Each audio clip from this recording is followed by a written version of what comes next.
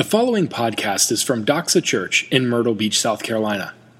For more information about Doxa Church, please visit us online at www.doxachurch.org. Good morning, church. So today's scripture reading is out of the book of Acts, chapter 8, and it's going to be verses 26 through 40. And if you're following along in the books underneath the chairs, the Bibles, it's going to be on page 917 or on the screen behind me. All right, starting with Philip and the Ethiopian eunuch. Now an angel of the Lord said to Philip, "Rise and go toward the south to the road that goes down from Jerusalem to Gaza. This is a desert place." And he rose and went. And there was an Ethiopian, a eunuch, a court official of Candace, queen of the Ethiopians, who was in charge of all her treasure. He had come to Jerusalem to worship and was returning, seated in his chariot, and he was reading the prophet Isaiah. And the Spirit said to Philip, "Go over and join this chariot." So Philip ran to him and heard him reading Isaiah the prophet and asked, "Do you understand what you are reading?" And he said, "How can I, unless someone guides me?" And he invited Philip to come up and sit with him. Now the passage of Scripture that he was reading was this: "Like a sheep he was led to the slaughter, and like a lamb before its shearer is silent, so he opens not his mouth. In his humiliation justice was denied him. Who can describe his generation? For his life is taken away from the earth." And the eunuch said to Philip, "About whom, I ask you, does the prophet say this? About himself or about someone else?" Then Philip opened his mouth, and beginning with the scripture, he told him the good news about Jesus. And as they were going along the road, they came to some water. And the eunuch said, "See, here is water. What prevents me from being baptized?" And he commanded the chariot to stop, and they both went down into the water, Philip and the eunuch, and he baptized him. And when they came out from the water, the Spirit of the Lord carried Philip away, and the eunuch saw him no more, and went on his way rejoicing. But Philip found himself in Azotus, and as he passed through, he preached the gospel to all the towns until he came to Caesarea. This is the reading of God's word. You may be seated. I needed a little levity. Thank you, Tyson. Let me pray. Heavenly Father, we thank you just for the community you've brought here this morning. We thank you for your words. We thank you for music and how just the beauty in voices. We thank you so much that just your presence stills a heart. And we just pray that this morning would be about you, that you'd be honored, exalted, and lifted up. And the truth be spoken of you. In Christ's name, amen. So I want to give you a little overview where we're going. This is I'm grateful to be having a little lighter passage to teach on this morning. Last time was not fun. So this was kind of a joyful thing, and that's God kind of does what he does. I have my underwear on straight, by the way. Just some of you are wondering, I know. Shirt is not stolen, nor does it even appear to be stolen. So just with that, just get a little bit of the housekeeping out of the way. Here's where we're going. We're talking about ministering in the Spirit. My breakdown will be this: the calling, and that's by the Spirit. That's Acts 25 through 28. That's obviously chapter 8. So we have the calling by the Spirit. We have the equipping, second section. The equipping, which obviously, again, is by the Spirit to teach. That's Acts 29 through 39. Actually, it's 38, I think, if I'm not mistaken. I got a typo there. But the equipping by the Spirit, and that is to teach. And the joy in the Spirit, that's Acts chapter 8, 39 and 40. So we have the calling, the equipping, and the joy all in the Spirit. So I'd love to have you walk away with one thing this morning. For those in Christ, that the Holy Spirit leads believers in all works of God. The Holy Spirit leads believers in all works of God. And that's really the takeaway when we look at this passage, but it's really the truth that for us as believers in Christ, that is what happens. If we're subscribing to what we believe here, the presence of the Spirit equips us, guides us, leads us, inspires us in all works of God. Not most, not some, all works of God. And if they're not works of God, they're works of man, and we know what's going to happen with that. Put it in a little bundle, bend it, put it in the fire. It's pointless. So with that, I want to ask two questions in opening. If you've experienced the new birth in Christ, the two things: we've been called to a specific mission or ministry, and it may be multiple. Some of you get extra work. But we're called to specific ministry or mission. There are things that God says, I want to do with your life. And they're big picture things. You're going to serve somewhere. He's going to put you somewhere. And then that calling, God will direct us in the particulars how to execute the plan. And I wrote down a line here when I was preparing, and the particulars, I wouldn't say are as important as the big calling, but they're equal to the big calling, and for this purpose. If you can't see the tree, does it matter if you're in the forest? Let me say that again. If you can't, sometimes they say, there's that statement, if you can't see the tree, the forest is the mission, but the trees are the particular. And if you can't see the tree, it doesn't matter if you're in the forest. So for a believer, we're called to a specific ministry or mission, and that the second point is that God directs us in the particulars how to execute that mission. Now, if you are not having experienced the new birth, I want to give you this. And this is interesting because when Jesus was teaching, people came to him and said, I want to know what the work of God is. And in John chapter 6, 28 and 29, they came to him and said this: what must we do to be doing the work of God? These were unsaved people. And Jesus answered, this is the work of God, that you believe in him whom he sent. So the introductory work is to believe the person of Christ. So just a little intro on the works there. Let me just, I got a little more housekeeping stuff, and I'm thinking I'm going to wind up with that later on. So the first passage, we open up the calling by the Spirit, Acts 8, 25 through 28. We have this transition. We're studying the book of Acts, which is basically the state of the church post Christ's ascension. So Christ came, lived a life, ministered, died, crucified, resurrected, spent time on earth, and then was ascended up into heaven. And this is the book of Acts picks up going out. And we know from early Acts that there was ministering primarily by the Jews to the Jews.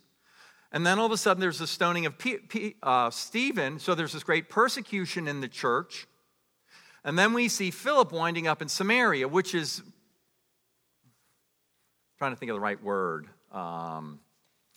The Samaritans were half Jews, for lack of better words. And so you see this transition from the ministry to exclusively to Jews, then to half Jews, and this morning we pick up going to full exclusive Ethiopian, meaning a Gentile there. So it goes from Jew, half Jew, to Gentile.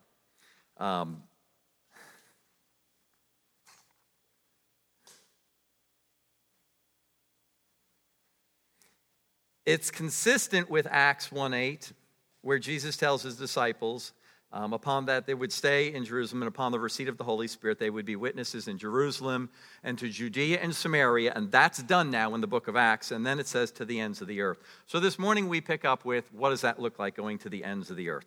I'm going to start reading the passage. We're going to open up in Acts chapter 8, verses 26 through 27, and it says this: Now an angel of the Lord said to Philip, rise and go to the south, to the road that goes down from Jerusalem to Gaza. This is a desert place. And he rose and went.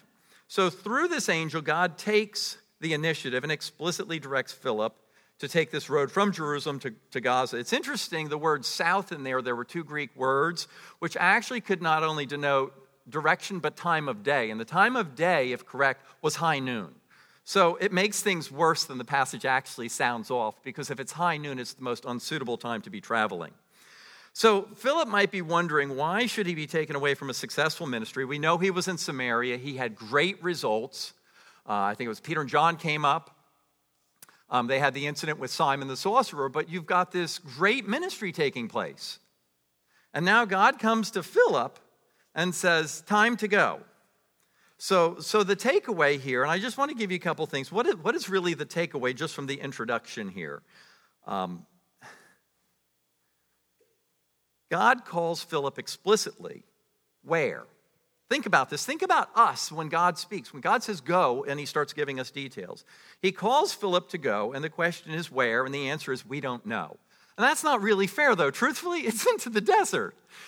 And by the way, it's alone, which again is a treacherous thing back in this era of times, because traveling alone was an incredibly treacherous act. To go out without security, the criminal element, there was no standard little call list on the side of the road that if you get into trouble, like the flashing blue light on I-95, you get walking down the highway and you get into trouble, you just pick up the phone at the blue light and say, help, send the police. No blue lights for Philip here now if you get into trouble on the road. So the where is we don't know, but into the desert. It would almost be better if you didn't have a destination, by the way. If you just said where and said, I don't know, that's okay. But no, it's going to be hot, and you're going to be alone, and it's going to be dusty, and you don't have a destination to make things better. So there's the where. When it was now, drop what you're doing. And preferably, it looks like it's at high noon, which is the heat of the day, which means the trip's going to start out uncomfortable. With whom, again, I've said this, no one alone. And some people, and think about this, have we ever been called into an endeavor within the church and received criticism for being reckless, irresponsible, or uncalculating? We could rip Philip to ribbons on this one by saying, you heard from God? Really, Philip? That doesn't sound very responsible, does it? You're going with no one, alone, to an unknown destination, with no support, no preparation. What's wrong with you, Philip? Have you read your Bible, Philip? You're a steward of these things. So it's with whom alone, and again, that's not good. For how long? Did he get any memo on how long? Chet's over there going, no. I'd like to know, God, if you're going to send me, will I be back by Monday, noon? I've got some plans going on, right? If you think about us in this, we've got an agenda and a schedule. We've got timelines to meet. But for how long? We don't know. No schedule. And why? This is the bigger one. If you said you're going to do great works of God, I might hold my nose and walk out the front door. But he's clueless. There's go. End of conversation. So let me ask you a question. What is the application for us? How many of us would be willingly and obediently follow such a call today? Grins. Those are the people that are awake by the morning. You've had enough coffee. I appreciate the grin. You're like, have you lost your mind, God? If you think this through, really, if I were Philip, I'd be looking at God saying, you've lost your mind. This is not going to work. So how many of us would be willing to obediently and not begrudgingly? It doesn't say, and Philip left mumbling under his breath, by the way. None of that's devoid from Scripture. Here's a question, though, and I think it's a bigger question in particular for us as Americans. How many of us are so preoccupied with our plans, our activities, and our schedules, and this is what horrifies me, that we wouldn't even hear the call? You have to turn the radio down if your spouse is speaking to you, by the way. You can't hear what they have to say with it blaring, let alone God. And most often, in my experience, God speaks in a soft, quiet, still voice.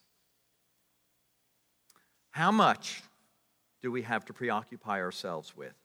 And what does that do with our capacity to hear and respond to the call? And how many of us, if we actually heard the call, would tell God to get back to us when he's willing to give us a little more direction, a little more planning? How many of us would say, well, God, I know you're calling me to do this, but this is not prudent, this is irresponsible, and I don't have the provision, I don't have the people, I don't have the notice, and I have plans already. How many of us would follow? And as I was preparing this, I started thinking about this because I've had some experiences in my life.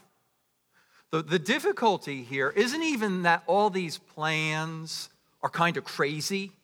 The difficulty here is that I usually squirm in my pants when I hear these calls. I'm going to feel like an idiot. That's what well, Jonathan, where are you going? I don't know. For how long? Well, I'm not sure. And what are you going to be doing? Not really sure. The voice kind of gets a little higher. I look like an idiot. And if I don't look like an idiot, if I can man up and say, well, I'm just going to do the work of God, I still feel like I'm going to make a fool of myself. And think about what Satan would love us to experience when we receive the calls. So, 2 Corinthians 5:7 gives us the answer. We walk by faith and not by sight. And here's the big deal. If you've really heard the voice of God, vet it with a couple spiritually grounded friends, square it up with God's word. But at the end of the day, if you truly heard from God, go. Go. What did Philip do at the end of the day? He went. He went. There are times that the most spiritually grounded brother or sister in Christ can undermine the plan of God for you. And that's a horrifying thought, to really think that through. Because if he hasn't received the call, how does he know the way that you know? Acts 8, 27 to 28 continues on. And there was an Ethiopian, a eunuch, a court official of Candace, queen of the Ethiopians, who was in charge of all her treasure. He'd come to Jerusalem to worship and was returning, seated in the chariot, and he was reading the prophet Isaiah. So the story now, at least for Philip, if you're on the road now, in the dust, in the heat, nobody's around you, and all of a sudden you see a caravan. This is not somebody just like in a one little buggy caravan. This is a filthy rich person, more like a vice president of a nation here, traveling with a massive entourage of security and provision. All right? So at least if I were Philip, I'd have a little sigh of relief, like, whew, maybe I can catch a lift. That's what I'm thinking at least. Not like I'm going to have something to do with this guy. Who would ever want to deal with me, a little lowly nobody, when this guy's running countries? There's the picture. And so we pick up with the second section, the equipping by the Spirit, and that's the equipping to teach. And the Spirit said to Philip, go over and join the chariot. Let me finish this and give you the American New Standard unedited Jonathan version in a moment. So Philip ran to him, probably having to broach the security. He probably ran up and opened up his cloak saying, no weapons, I'm good. Because think about it. If you're a high noble official, there's some crackpot coming out of the dust running toward the most important person in the convoy. What are you thinking? Terrorist. Quick, let's take it. So I figured he opened up his cloak to prove no weapons or something like that, nonetheless. So he runs up and he hears him reading Isaiah, the prophet. And he says, are you an idiot? No, he doesn't say that. He says, do you understand what you're reading? Now, this is really kind of crazy if you think this through.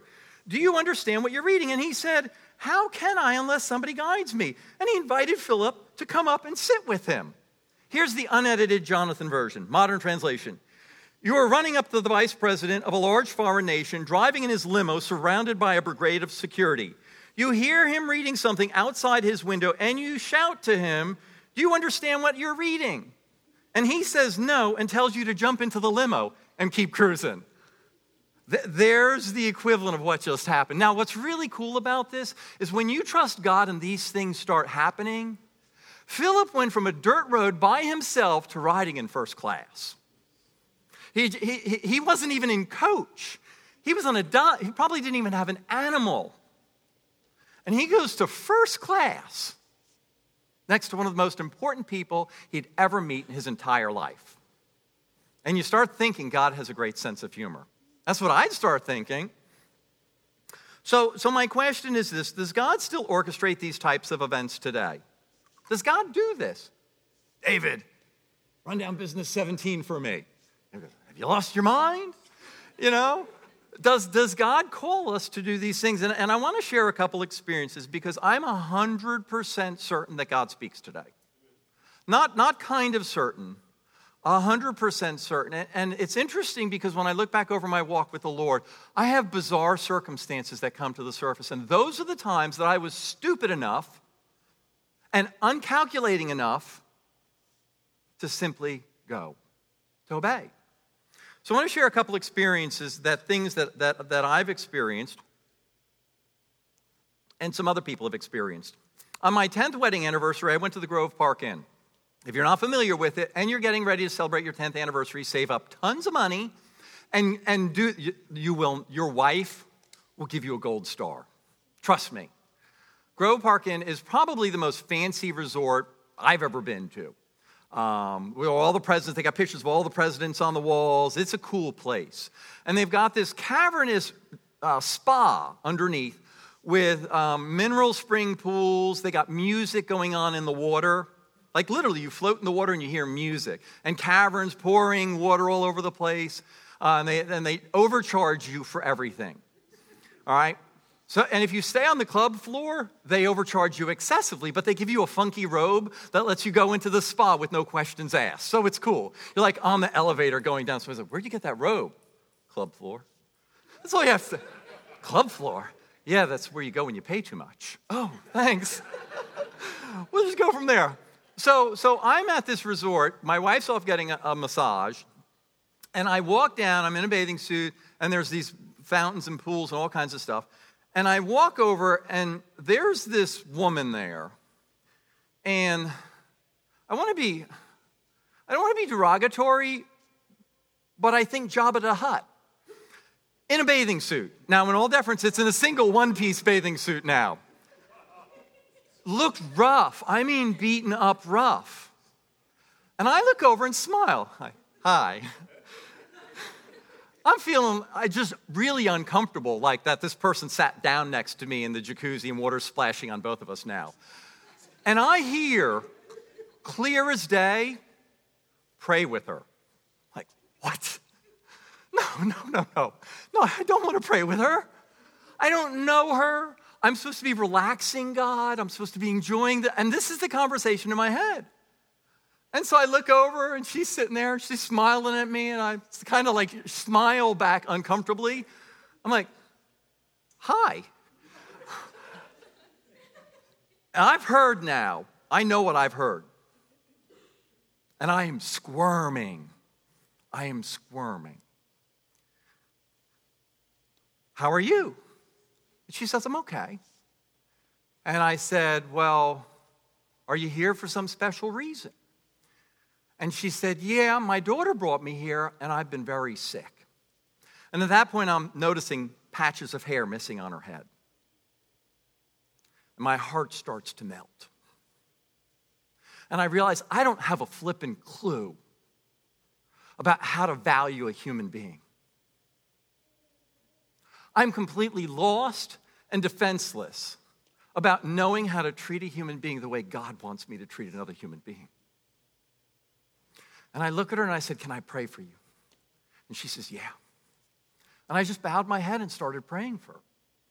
And now, why is it 13 years later that sticks out like a glaring light when I look over my life? Because the point that I make is that when God touches a human being, it's a touch from God. There are things that I can't receive without him. And he didn't come to ruin my life and to make it no fun and to send me out on crazy missions. He came to know what it would be like to touch upon, to have a relationship with the maker of the heavens and the earth.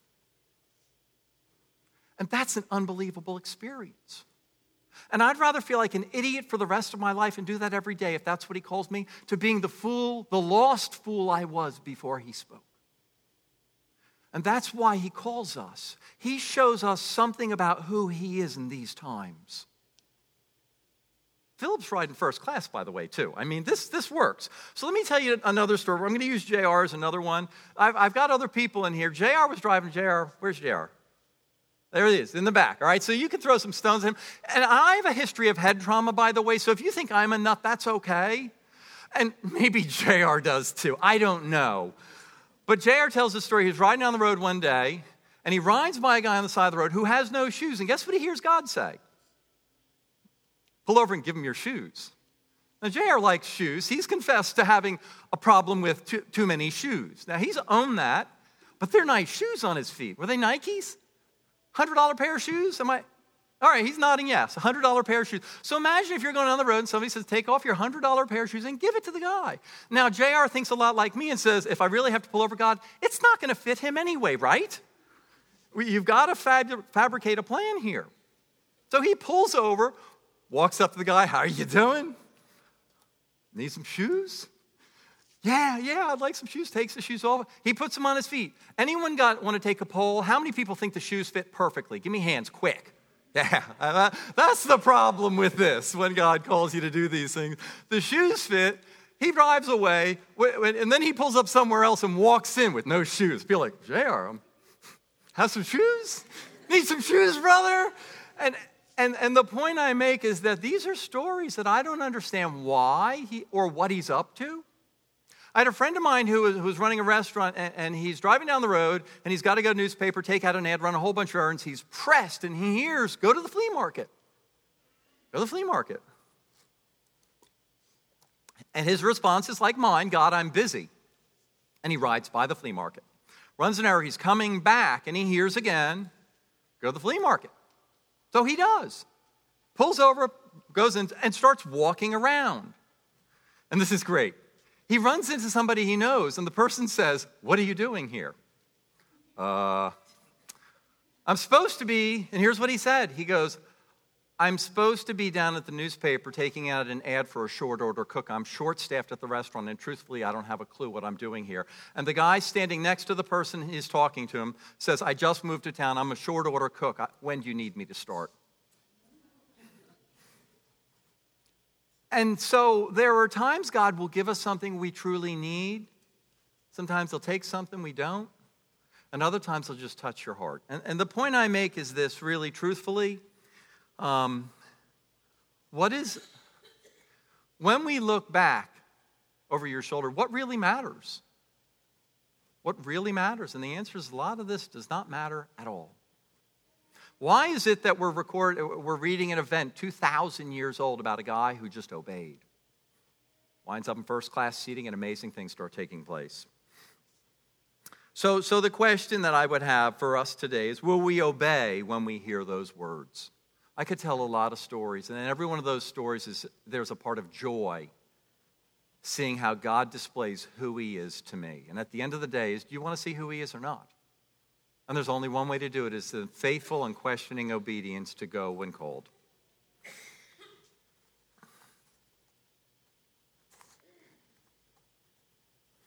So the Ethiopian asks, how can I understand unless somebody guides me? What a huge question that truly is.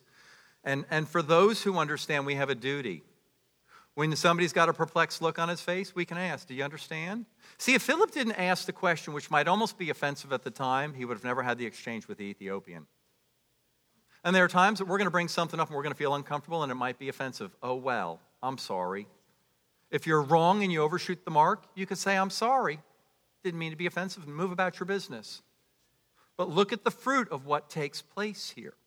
Back up to first-class seating, brings them in, and the passage you're reading out of Acts chapter 8, 32 through 33 is this.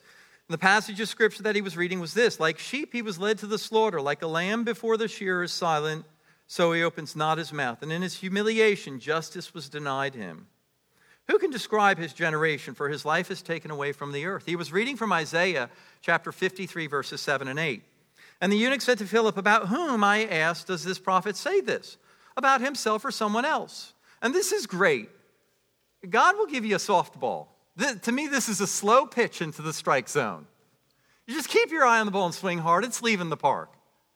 I had a friend of mine who came to me who was unsaved at the time, and he goes, I got one question. I've been hearing a lot of this Christianity stuff. What is the big deal about Calvary? The door just swings open. The big deal, you say. Let me tell you the big deal. And so Philip opened his mouth, beginning with the scripture. He told him the good news about Jesus. And what's really fascinating about this passage is we don't get the gospel. It just says he opened his mouth and he gave him the good news, and it moves on. So when somebody comes to us and asks that question, trust God. There's so much scripture that says, I'll give you John 16:13. Jesus said, when the Spirit of truth comes, he will guide you in all truth. No matter if you're a theologian or not. Give him the truth you got. Luke 21:15, Christ said, for I will give you words and wisdom. Just trust God. So what is the good news about Jesus that Philip spoke of? The same news we speak of today, that Jesus was God's one and only Son. Boy, it horrifies me. I heard stats recently that they said like a third of Protestant seminaries are no longer teaching the virgin birth. was like, what? How is that?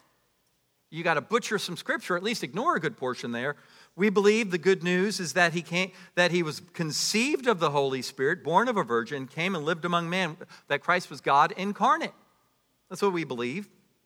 That in his ministry, he lived a sinless life. He displayed power unlike any other prophet, any other single prophet ever seen before. At the end of his ministry, he was unjustly accused, tortured, and executed. That in his death, he suffered a substitutionary death for the penalty of the sin of humanity. That's what we believe.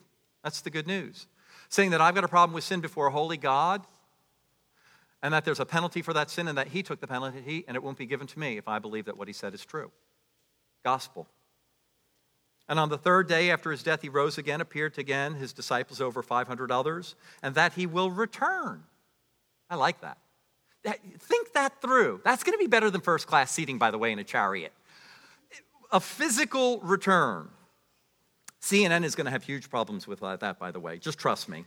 And I'm not picking on one network. There's a bunch out there that are going to have real problems. So I look forward to that. I get excited thinking about that. Why?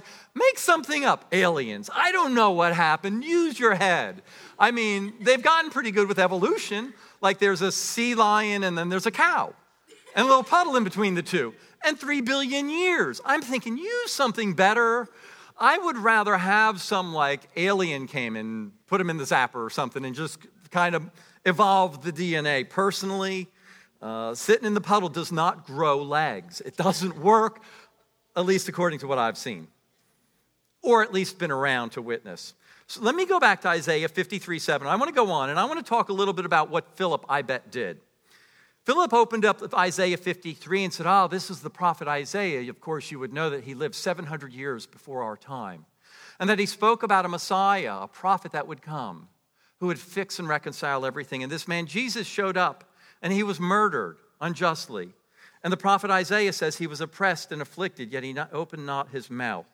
He was led like a lamb to the slaughter, and his sheep before the shearer is silent. So he opened up not his mouth. And he said the man Jesus came before Pontius Pilate. And he said, what is your response? They dragged him before Herod, remained mute, silent. They tore out his beard. They flogged him. They tortured the man. They stripped him naked and executed him on a cross. So he was taken from the prison and from judgment. Who can declare his generation? Boy, it's a toxic, polluted one, no different than ours, though. For he was cut off from the land of living, meaning that this prophet would be killed. For the transgression of many people, he was stricken. And that what we were taught about this man is that when he died, it was a substitutionary death, that the sin that I've experienced and offends God is now fixed. He accepted the punishment. For the transgression of my people, he was stricken. And they made a grave with the wicked. And what happened with this man, Jesus, is that he was crucified, and in between him were two common thieves. His death was the most shameful, disgraceful, humiliating death that could take place. Yet Isaiah comes back and says that he had made a grave with the wicked, but with the rich in his death. And there was a man named Joseph of Arimathea, and forgetting the Nicodemus, picked him up and cleaned his body and put 75 pounds of aloe and myrrh and wrapped his body and put it in a tomb that had never received a body before. And that's how the rich dies, this man Isaiah talked about the coming Christ. Made his grave with the rich. Because he had done no violence, there was no deceit in his mouth. By his knowledge, my righteous servant will justify many, meaning that through the payment of sin, he'll place you before a holy God without sin. That he should bear their iniquities. He bore the sin of many and made intercession for the transgressions. And he would have just simply explained how everything correlates to this life lived by this Messiah, by this prophet. What's really fascinating, again, is that we don't hear any of that. We just hear he gave him the good news. Acts chapter 8 continues, and they were going along the road, and they came to some water on a desert road. What a shock. And the eunuch said, see, there is water. What prevents me from being baptized? What an amazing statement. His natural conclusion is that baptism is the outward expression of the receipt of the gift of God. And I'm sure Philip went into that, but he simply connected the dots and says, what stops me from being baptized? Looking like an idiot? No, don't worry about it. You won't look like an idiot. You'll receive the favor of God and the blessing of his provision of declaring to the public who you've just professed your faith in. The principle here, very simple principle takeaway, the receipt of the gospel brings action. The receipt of the gospel brings action. The receipt of the gospel. You can't receive something and sit there. It provokes, it brings about a response in thinking and in action and in a heart change. And actually, if your heart changes, your thinking changes. And if your thinking changes, your actions simply reflect what you're thinking. And the Ethiopian on this road received a new heart, which affected his thinking, which flowed out naturally to action. So what's standing in the way of us taking action today? The way he said, what stops me? What prevents me from being baptized? And I'm going to say this. Years ago, I had a dream of wanting a second home in the mountains. And I praise God every day I was never given that home, that I didn't make the additional money to go and buy it. Because my time and ability to commit and do the things he wants me to do would be interfered with. And that's almost today liberating. It's almost freeing that I can just say, I understand.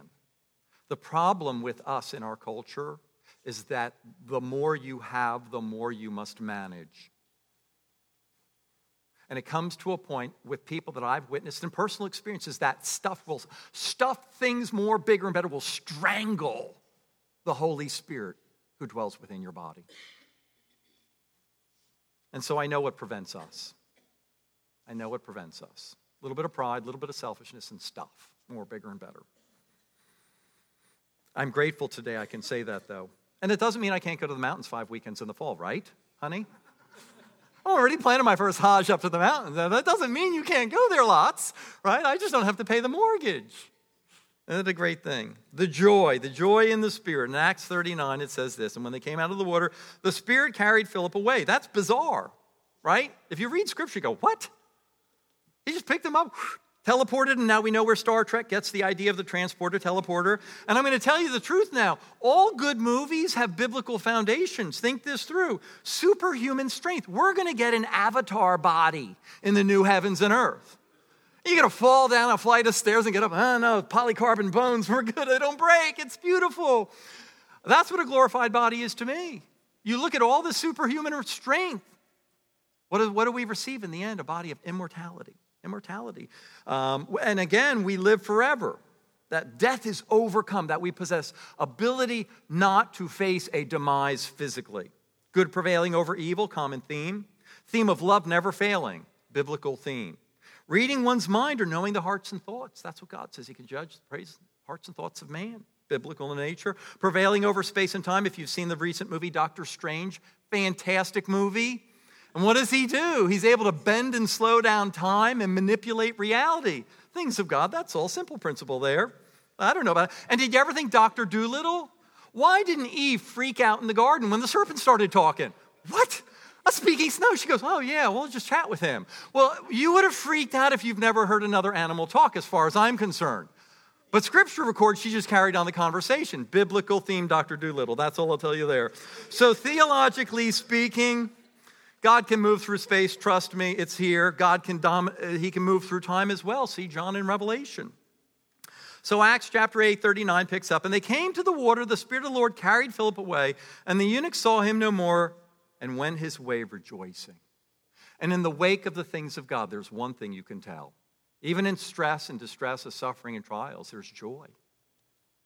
And there's something inside that there is something that it's not happiness. A joy is a deep satisfaction of knowing you're exactly in the palm of God. Immovable, unshakable, protected. I love the principle the saint is immortal until his work for God is done. The hallmark of obedience to the will and plan of God is joy. The Ethiopia confirms it. He went away rejoicing. But Philip found himself in Azotus, and he passed through preaching the gospel in all the towns that he came to in Caesarea.